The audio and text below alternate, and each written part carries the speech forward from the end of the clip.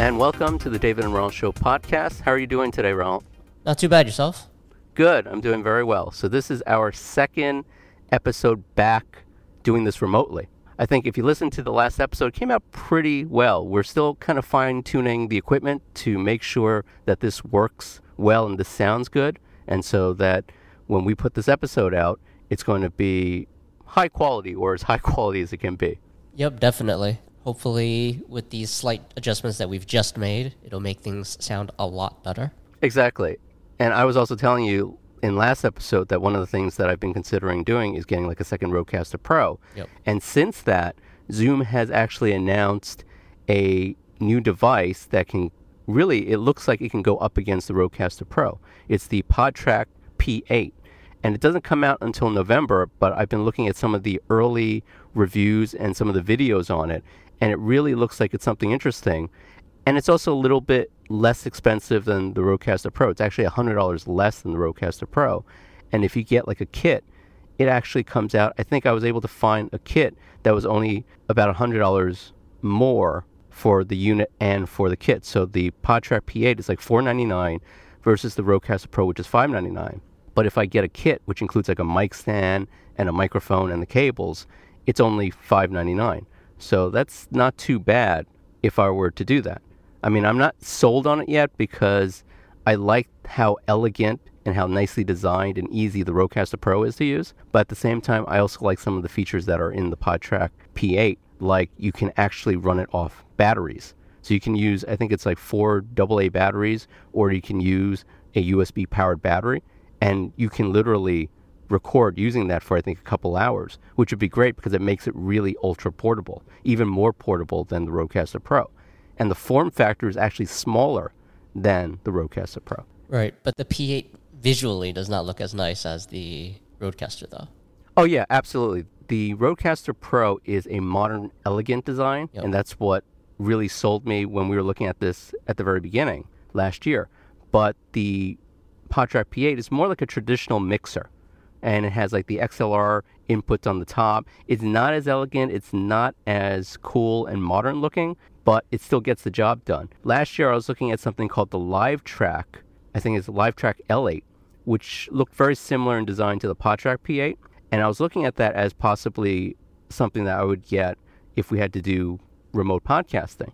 But then I was reading the reviews and they said, well, it doesn't feature a lot of the back-end audio compressors and de-essers and noise reduction features that the RODECaster Pro has. So I said, okay, that's not going to help because in post, I'm going to have to do a lot more work to make it sound good. But the PodTrak P8 sounds like it has all those features. And if it does, it would be interesting to really go up against each other. So you would be using like the RODECaster Pro on your end. I would use something like the PodTrak P8 on my end and see how the two compete. What's easier to use, what's more convenient. So we'd kind of be field testing both models while also doing the podcast, which I think would be very interesting to try out. Yep. Have there any been reviews of people who actually tried to do the two systems connecting to one another? Not yet. As far as I know, Zoom hasn't sent out like sample models out to people to review and try out yet.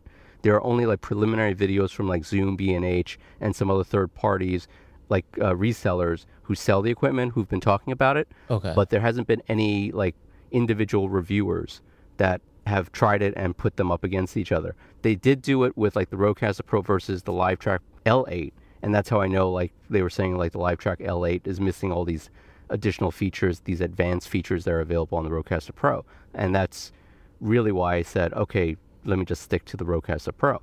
Yep. And like I said in the last episode, if I do this, I was going to get the RODECaster Pro, but because Zoom just announced this PodTrak P8 and it has some of those features that I do like, I said, okay, well, maybe I'll hold off until November or as we get closer in November and wait until I get some more information as to how good the PodTrak P8 is. And then if it is good, maybe go with that so that at least on my end, it's a little bit easier. I was telling you when we were setting up for today's podcast that this is a very convoluted setup that I have here. Yep. And I have to remember what I did last week to make sure that this is working.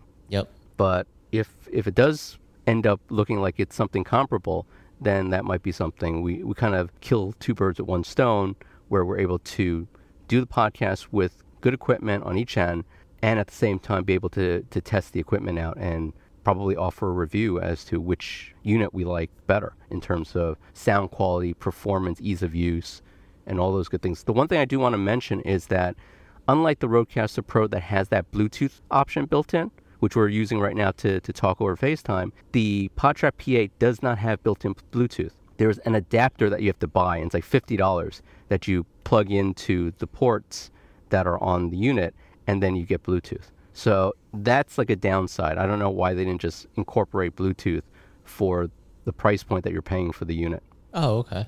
So I guess we'll see. I mean, I'm never a fan of the additionals that you have to purchase, but definitely would be worth the try. Looks like we're probably, maybe a couple months away from that anyway, because once it comes in stock, I'm sure there'll be a whole time before it'll actually arrive and everything like that. So. Oh, yeah, absolutely. And, I mean, even like the RODECaster Pro, when the pandemic started, the RODECaster Pro was selling out very quickly. Because if you want really high-quality audio, whether you're using it for podcasting, streaming on Twitch, or doing things for YouTube, or any sort of audio recording or audio pass-through, the RODECaster Pro does really well. And so it was selling out, and it just wasn't available. So even if I wanted one before, I wasn't able to buy another one. But now it's starting to come back into stock. And with the Zoom PodTrak P8 out, I think it's going to be interesting to see whether or not it's a true competitor to what Rode has. Cool. Until then, we'll have to keep figuring out how to do our setup here and try to improve it as much as we can. Exactly. And I think it's going pretty well. I'm sure you've listened to the episode. I listened to the episode in editing and also after I released the final version. And there were some quirks that we had to work out, obviously. But I think each time we record using the current setup, we're going to fine-tune it and it will get better. Yeah, baby steps, just like when we first started this, like you said last time, a year ago from that date. So yeah, it'll be pretty cool. Absolutely. So let's get into some of the topics that we want to talk about this episode.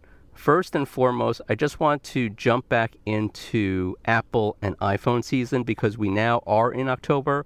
The September keynote, once again, Apple did not mention anything about iPhones, but there are a lot of rumors swirling that maybe October 13th, 12th, 14th, somewhere in that range, iPhones may be announced. What do you think? What have you been hearing? I mean, I think every week you keep hearing more and more details about the iPhone 12, but not legitimate information necessarily. You just keep hearing something about 5G, or they're going to change the pricing, what's the camera's going to look like, what glass they're going to use or something like that. But, I don't think there's been too much real new information that they've been releasing. But I think at this point, it's just really waited out, right? We're already in October. Guessing we're maybe 2 weeks away from hearing something more. I think the last thing that I've heard was potentially mid-October. That's what all the sites are saying. So, we'll have to wait and see where that goes. But then even after that, it's when is it actually going to be released? And then from there, all the pre-orders and waiting for everything, that's ultimately what you'll have to take into account, right? Like I ordered my Apple Watch, but mine hasn't even shipped yet. It's probably not going to come till mid-October, if even.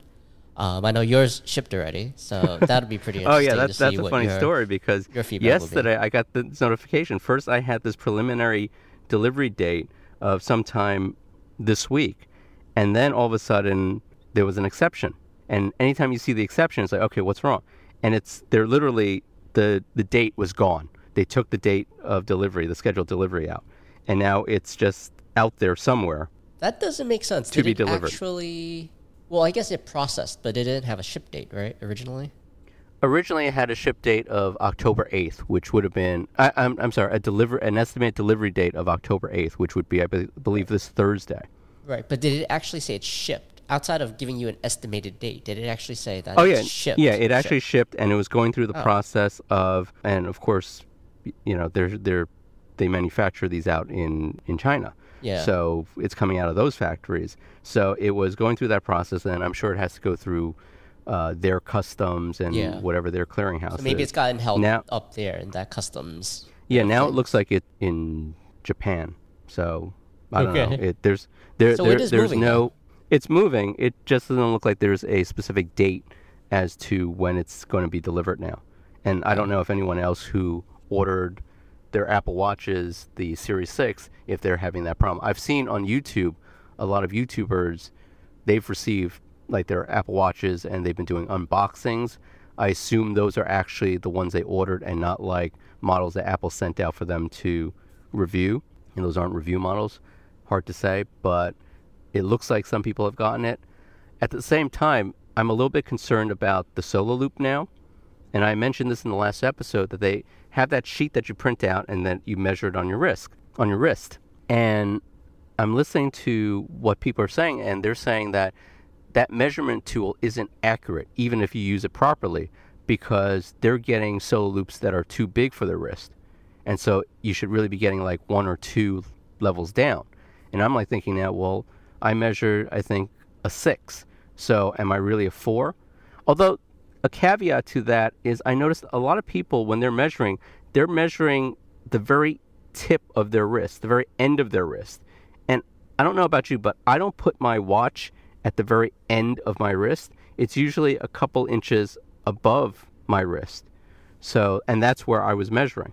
But in a lot of the videos that I saw, everyone was measuring the end of their wrist. So I don't know, where is your watch normally? I would think that it's a couple inches. Mine is a bit above. It wouldn't fall so close to, I guess, where your palm is, just because I feel like it gets in the way of everything, right? When you're trying to type on a computer, you're trying to write. So it's generally a bit higher. I'd probably say maybe 2 inches. Yeah, that's about so. right. I'm trying to measure it, eyeing it right now. I'm trying to figure it out. Yeah, I could kind of see where my arm didn't get any sun because I was wearing my watch usually when I'm out, so I can see where the skin coloring is a bit lighter. Yeah, exactly. Yeah, definitely about 2 inches or so above it. But I also think it's the type of watch, too. When you have the larger face watches, you can't really measure all the way flush to your wrist either. It has to be a bit behind that because of the size of the face of the watch. With that said, though, the Apple Watch isn't too large of a face. It's a reasonable size. So I think you would still measure above it regardless. Yeah, I mean, you can see on my arm, I'm going to show you. You can't see it on, obviously, we're not recording video for this, but I'll show you on my arm where my finger is. That's where I would have my watch approximately in this area here. So it would not, but people were measuring their wrist literally at the edge of their wrist, which... Do they give any guidance on where to measure it from your wrist? I don't remember. I think it was just you put it on your wrist and you just have to make sure that you pick the number that's in between the arrows. So I put it exactly where I normally put my watch, where I would normally wear a watch when I used to wear a watch, and I came to a 6. So I'm hoping that's the right size. The other thing was I was near an Apple store over the weekend, and I was going to buy the other band, I guess the Velcro strap, the Nike loop or whatever it's called. Yep. I was going to go through there, and because of the pandemic and COVID, I wasn't exactly sure what the protocol was going into the store now, because they try to let people have more room. So there's like literally like rope tied out outside the store, and I saw this woman heading there, and they were showing her like a sign, I guess, with whatever the protocol was, and then I don't know what they were doing, and then they let you go inside. So I was trying to get more information, because it's like, well, do you have to schedule an appointment? Is it just for pickups? Is every store operating a little differently? So I wasn't sure about that, because otherwise I may just order the other band and then just go to the store and pick it up rather than ship it, assuming that they have that band in stock. Yeah, I mean, from what I was told, I had a friend who was asking about that probably a week or two ago, and they mentioned when they called, they said that you have to have an appointment. So they did schedule an appointment to go to the store. But again, like you said, it could be different in different ones. I think this was for one of the ones in Queens. I think it's the one in the mall. So I don't really know if they're doing that for every single one, but probably worth calling them to find out what exactly their protocol is. But it sounds like it's likely an appointment. Yeah, I was at the one that was at the World Trade Center. So I was like trying to figure out if they could walk in. You couldn't walk in because they literally have a line there, and they have Apple employees standing outside. So it was like a little bit confusing. And I know on their website they say they've also limited the amount of items that they have on display now, so that, I guess, because they can then wipe it down and keep everything disinfected and sanitized, which makes sense. So I was just trying to figure out, like, should I just pop into the store, and if they have it, buy it on site, or maybe I should just order it for pickup and go there and pick it up. And like I mentioned in the last episode, I was going to order it initially, and I said, well, let me wait for the solo loop to come in. Let me see how I like it, and then maybe get the other band afterwards. But I may still do that. I may just wait until the watch comes in, try the solo loop, hopefully it fits, and then maybe try it out for a couple of weeks and then decide if I want to get another band.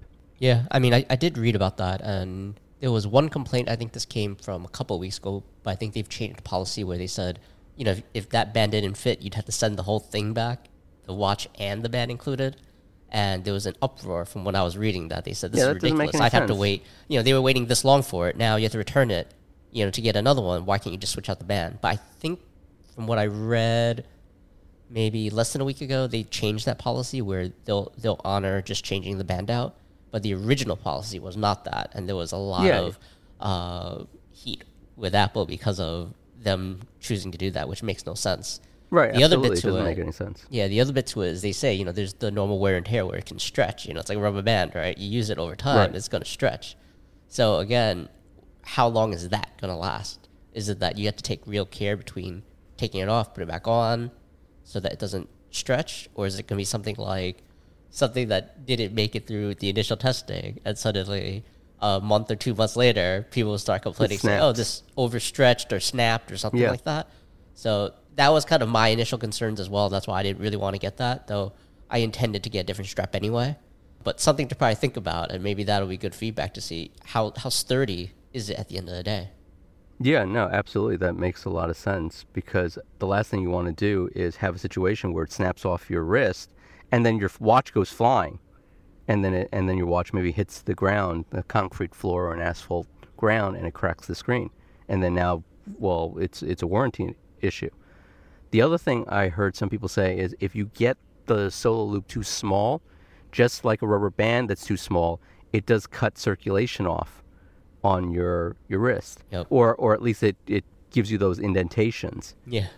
But if it gives you those indentations, then it's also potentially cutting circulation off. So you have to make sure that it's not too small so that it cuts circulation off. It's not too big so that it slides off your wrist and it's not comfortable. It has to kind of be like just right. And I guess that's where the other types of bands are better, where like with the Velcro strap, you can adjust it to your preferred liking. Right. I mean, I guess at the end of the day, it's that it's flat, so that the bottom of your wrist, if you're doing things again like typing on a computer, you're writing or something. I think that was the whole intention of making it flat, so that you don't have as much friction against anything. But, with that said, all the positives always have some negative to it, right? So you're not going to know how well it works for you until you actually use it. And I feel like it's going to be one of those split decisions where some people will love it and others are going to hate it. But at the end of the day, that's what it's going to be, and we'll see where that takes it.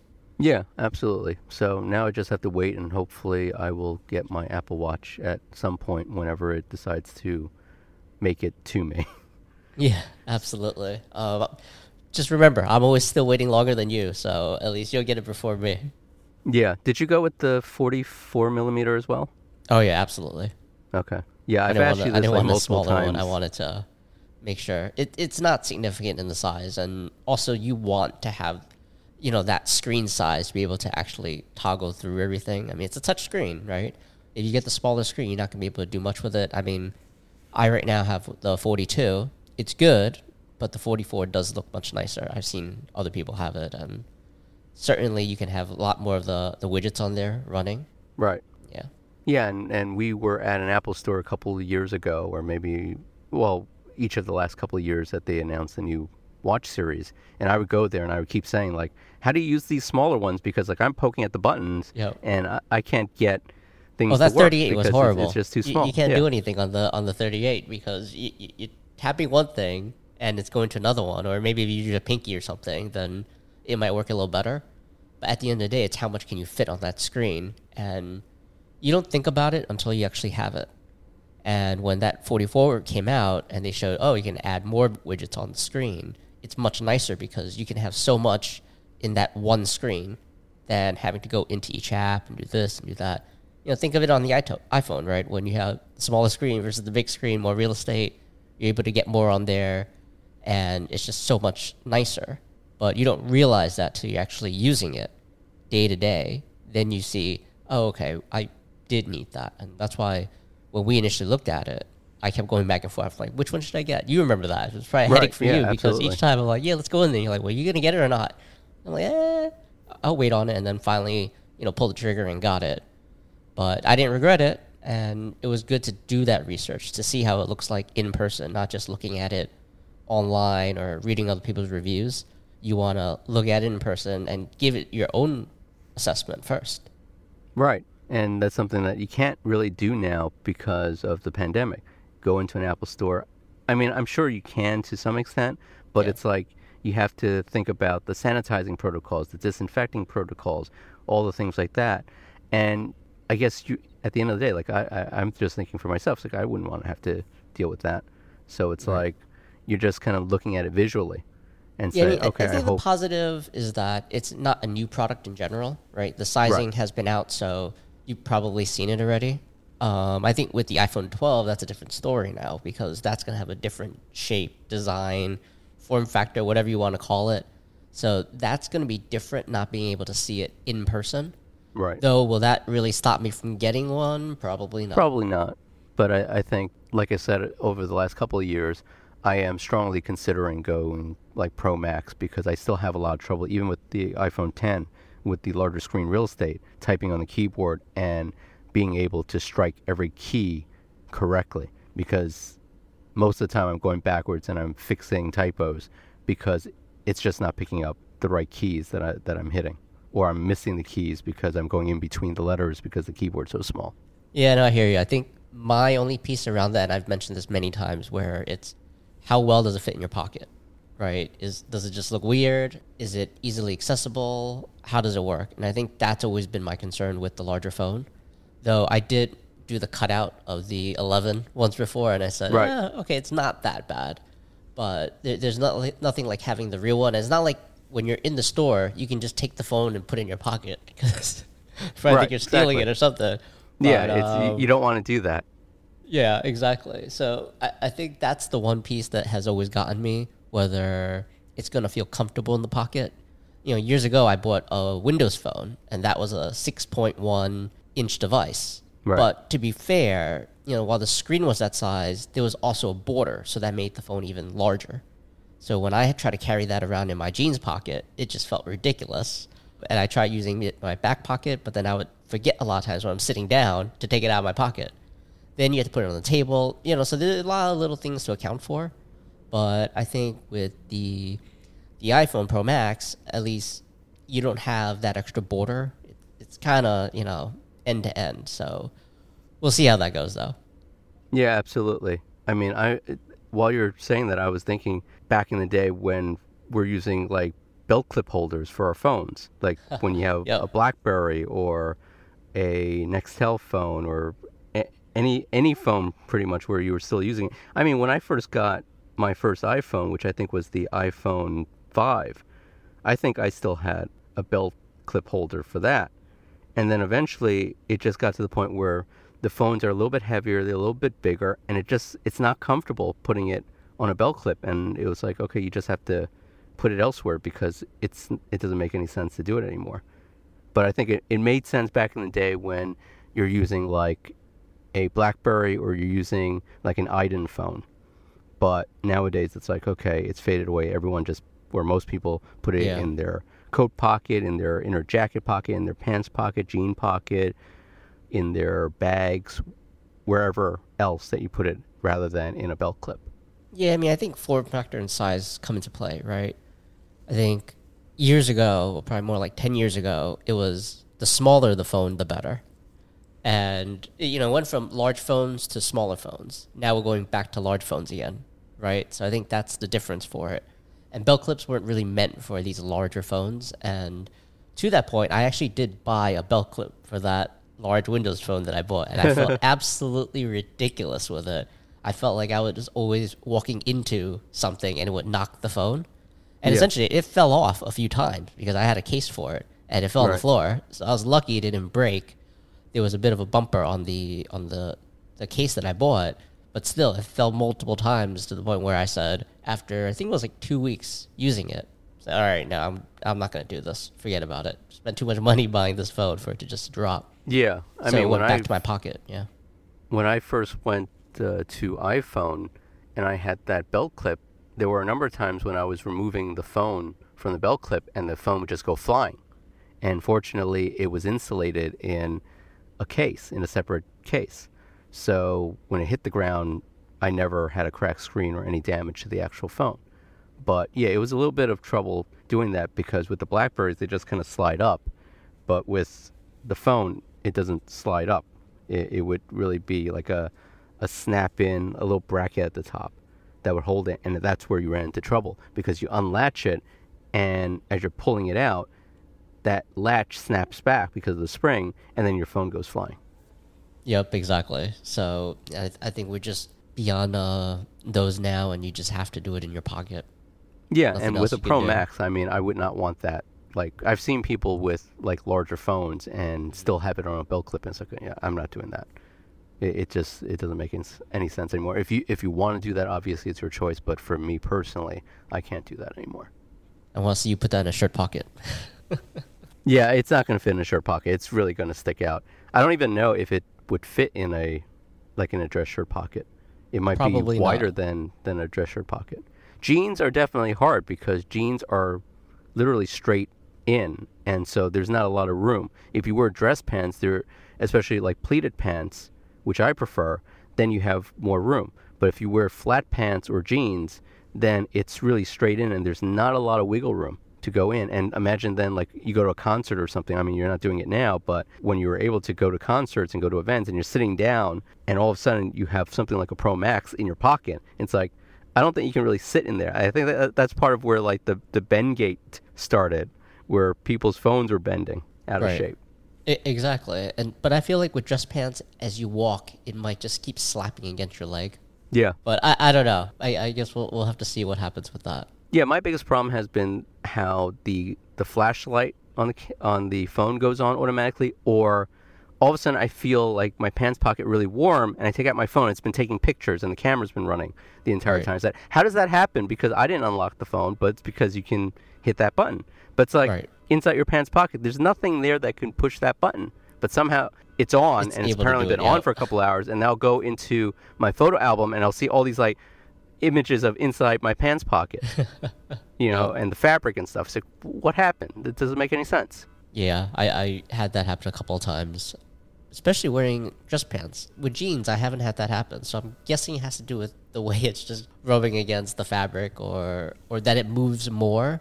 Jeans Right. are a bit tighter, right? The fabric is a thicker fabric than dress pants, so I think that just causes the pants pocket to move a lot more, and maybe that's what's causing it. Right. Yeah, that makes sense.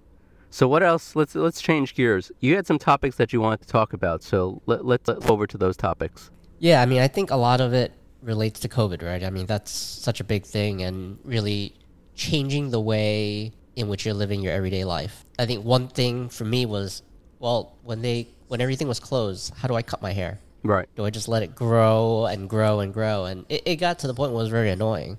So I think at that point you learn to be very self-sufficient. Right. And try to see, well, do I have the skill? Can I do it? So, knowing me, I just went on YouTube and just started looking at videos of how to cut your own hair. Right. So after watching, I don't know, it was probably around 10 or so videos, and I said, I think I might be able to do this. So I went ahead and actually did it, and didn't seem too difficult, actually. Right. I mean, So- it turned out fairly well. I mean, you as good as you can possibly do it yourself. Yeah, exactly. So it wasn't too bad. I enjoyed doing it. And I think this is probably like my 5th one that I've done so far now. And I think with each one, it kind of improves a little bit each time, right? But there was that one time where I think it was the 3rd one where I guess I felt too confident. Right. I ended up cutting too much. I was like, oh, no. Yeah. So that wasn't the greatest thing, but I've learned to be, again, still confident, but you still want to take your time in doing it because all you need is that one wrong move and that's it. It's all screwed up. But outside of that, I think that it just helps you realize how self-sufficient you can be when you're forced having to do things on your own like that. Right, absolutely. And then I think going out of that, we were talking about yesterday about cooking, Yeah. right? That you could order food, sure, but during, I guess, the biggest time for COVID, you're just like, do I really want to order this and that? There's delivery. So then I spent a lot of time then starting to cook, and it was based on all cravings that you have, right? You're like, oh, I miss this type of food. I miss that type of food. And that's when I started making food. And even desserts, I felt like, oh, I miss this dessert. Can I make this on my own? So I ended up thinking of all the things I wanted to eat, bought it up in a supermarket, and started creating those meals. Right. And, yet again, you feel accomplished because you're like, oh, wait, this is something that I never thought I'd really be able to do. Cooking here and there, that's one thing. But a lot of it at the time before COVID, it was like, okay, well, most of the time I'm going to buy something to eat. And that's really it. Cook here and there, but very basic meals. And I would say for, any of the other stuff, for restaurants or takeout, something like that.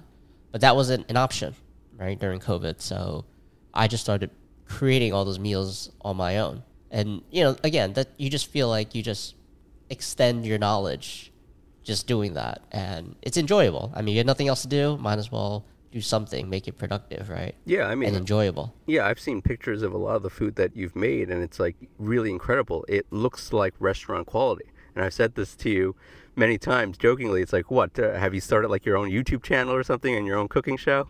Because it's like, it really looks that good. Yeah, so that's the funny thing, right? You see the final product, it looks great. And yeah, it's great. It looks good. It tastes good. But you should see the kitchen, though. Right. The kitchen's a mess. So for me to do a video, I'd have to edit it so much because it takes a lot of time to do each one, trying to clean everything, clean the pots, clean the bowls, do everything like that. And it ends up being a mess, especially the things where you're using flour or anything like that. Yeah. It's just a complete mess in the kitchen. And by the time I've finished cooking, I'm just sitting there, okay, well, spent all these hours to cook it, spent a few minutes to eat it, now I have to clean everything. And Exactly. That's the challenge there. But again, you just want to push yourselves to the limit sometimes and just see what can you do. And a lot of things where I thought initially, hey, this is pretty hard to do, you start doing it, and you get pretty confident in doing it yourself. And you get very comfortable. And at the end of the day now, I enjoy doing it. But do I really want to do it like for another few months? Probably not. But, we'll see how things are going. I mean, in New York, numbers are starting to go up again. Yeah. So I've started to cook a little bit more now versus going out and getting food, where I did start doing that over the last month and a half. Right. But I think I might start cooking more now just to stay more indoors again. Yeah. While really the neighborhoods around me right now, that's where the numbers are going up. So that kind of forces me to stay home a bit rather than going out there and, potentially catching it. Yeah, it's important to remain vigilant and to continue to follow guidance of health officials, because that's where the mistakes happen, is you become overly confident that, things are getting better, so I don't have to be as due diligent. I don't have to be as careful anymore. And that's when mistakes happen. And that's why you start to see things like infection rates going up again. And part of it was expected with more reopening, because we now have 25% capacity for indoor dining. Schools have started to reopen, more people on mass transit and things like that. But the moment you start to slip up and you don't take the necessary steps to keep yourself safe, keep others safe, then that's when these things happen. And you don't want to put yourself in that situation. I think it's a shocking reminder to everyone that you have to stay alert and you have to continue to take the proper steps and the necessary steps to protect yourself, your friends, your family. And I think every time you step out the door, it's like, okay, you need to keep that in the back of your mind, because if you don't, you increase the risk that you may be exposed to the virus, and then subsequently you could expose someone else to the virus, and you don't want to do that. And that's really why you try to stay indoors as much as possible. Obviously, you don't want to be locked up indoors all the time, and no one's saying that you have to be. But if you do go outside, you need to take the necessary precautions to stay safe and to keep everyone else safe. I mean, that's why also, like as we were just talking about cooking, I've been doing the same thing. I mean, experimenting with pizza or making chicken teriyaki or orange chicken, and other things. You hear the sirens because I have the window open. This is the problem, is when I was recording solo, almost every day that I recorded solo where I did not close the window, a fire truck would go by, or a police car would go by, or an ambulance would go by, and you'd hear sirens in the background. But if I close the window, like a day like today, it's really nice, so I don't have the fan on at the moment, so I want the fresh air from the window. But if I close the window, then I have to have the fan on to circulate the air, and then the fan you'll hear just as well. And the fan, you'll hear that, the air blowing the entire time, and the mic will pick it up. So it's like, okay, this is not gonna work. When winter comes along, when it gets cold and you can close the windows, then I can silence all the outside noise. But then, like, when you are in an older building, you have the heat coming up the pipes, and it makes that loud hissing sound, and then that will ruin your recording. Yeah, no, absolutely. I actually had to close my window today. I've had it open for like the last week or so, but I don't know if it's the same guy riding on a motorcycle or different people, but I swear it's the same guy who just keeps riding in circles in the neighborhood. So, and he just keeps revving the engine. Right. So that's why I had to close the window, because I know for sure at some point he was going to come by and just keep going. You could hear it, like, pretty loud. So I ended up having to close the window just to do this. Otherwise, you'd probably be hearing other sounds as well in my background. Yeah. I think during COVID, or we're still technically in COVID, but during the peak, there would be an SUV that would drive by like every day, or eventually it became like 2 or 3 times, and they'd have their music cranked up so loud that it would reverberate through the neighborhood. And I mean, fortunately, I think it's stopped now, but it would go on like literally every day, different times, and they would just drive through the neighborhood.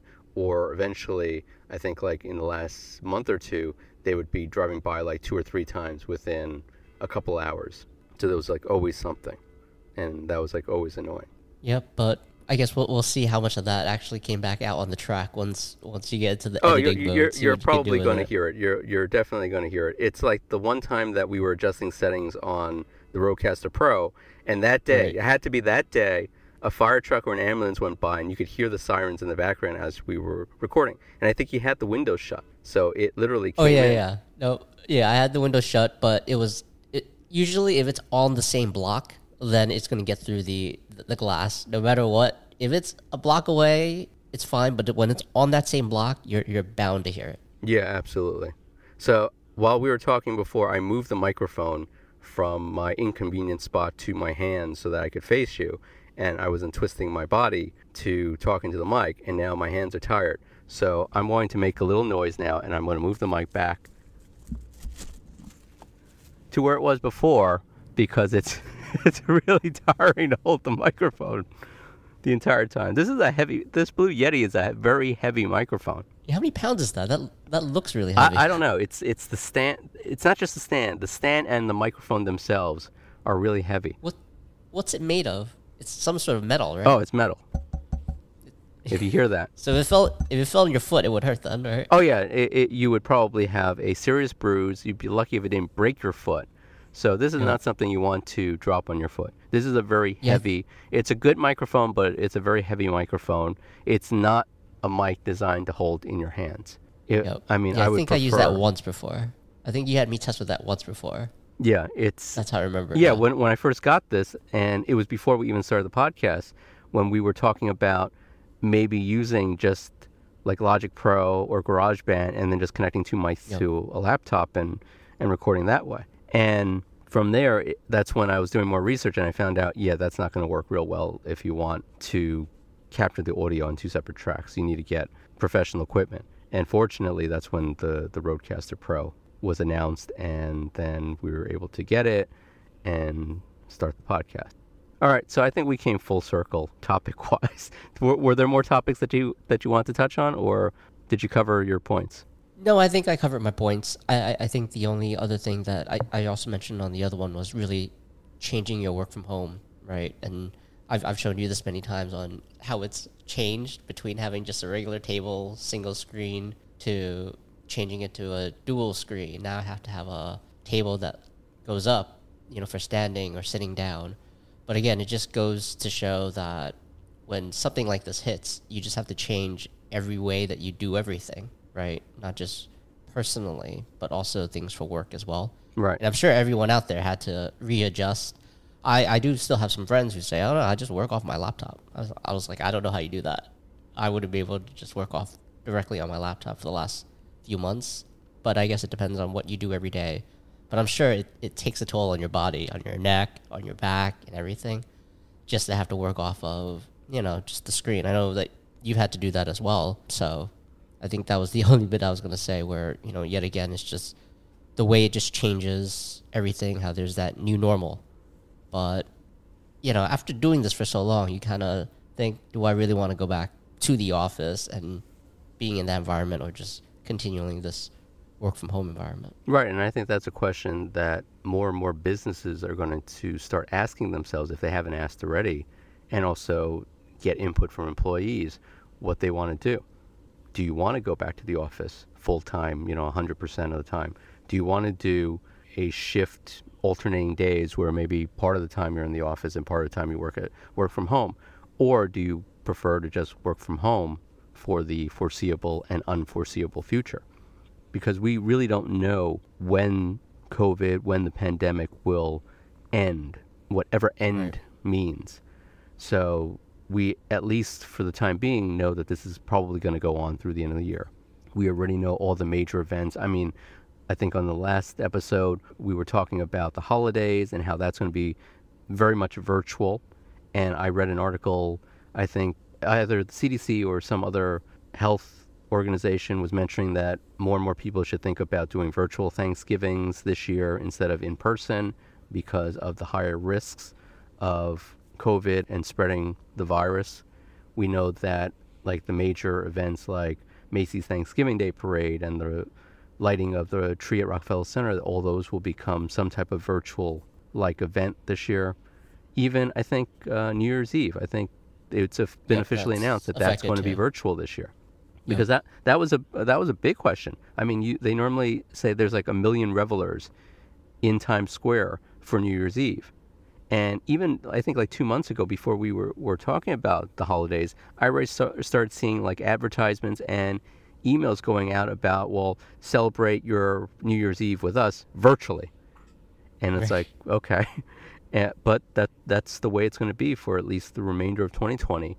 And then the question becomes, what happens in 2021? I was listening to something on the radio this morning, and, again, they were talking about when a vaccine comes out, the priority will likely go to the healthcare workers, the hospital staff, those people who are first responders, because that's where you're going to need it, the priority first, because they can't help people unless they have some sort of protection against the virus. But there's still so much information that everyone else doesn't know, and we don't have all the facts, and we hear like that there is a continuation of infections and more people becoming ill, even if the number of deaths don't increase as aggressively as they did during the peak of COVID. You still have people who become sick, become infected. Some require hospitalizations. Some will recover with just mild symptoms. But then now we're talking about, well, what's the long-term impact of having COVID? Because I've read reports where people are saying that, they still suffer from residual symptoms, or they still have problems after recovering from COVID. And so that's scary. That's definitely a scary thought, to say that this has a long-term effect on your body. And what does that mean going forward? Yeah, I mean, mainly I heard about the long-term effect on your lungs. There was a article that I read where a young lady who got it, and before that, perfectly healthy, did a lot of running, but now she can't really do that anymore because she just gets winded because of the long-term effects to her lungs to doing that. Right, absolutely. So there are still a lot of unknowns. So, I mean, I think I would say to anyone listening to this podcast, please be careful, please stay vigilant, please do everything that you need to do to stay safe, follow the guidance of health officials, do your part to protect yourself, your family, your friends, everyone in your community. On that note, I think we'll wrap this episode up. I did put together, I had a list, and last time we were talking about this, I put together questions from conversationstartersworld.com. I found actually another list of questions that I wanted to do, and I've been kind of modifying some of them, this or that questions.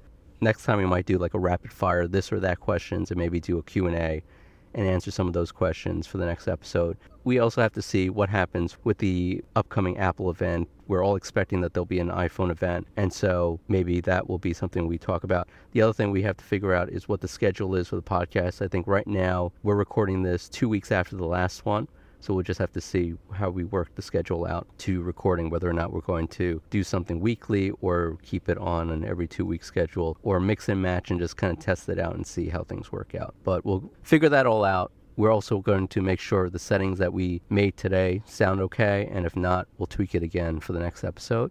So until next time, thank you for listening to the David and Ronald Show podcast. You can find us on Apple Podcasts, Google Podcasts. You can still find us on Google Play Music, Amazon Music, and on Spotify. Until next time, we'll talk to you then. Thanks so much for joining us. Thanks, everyone. All right, bye.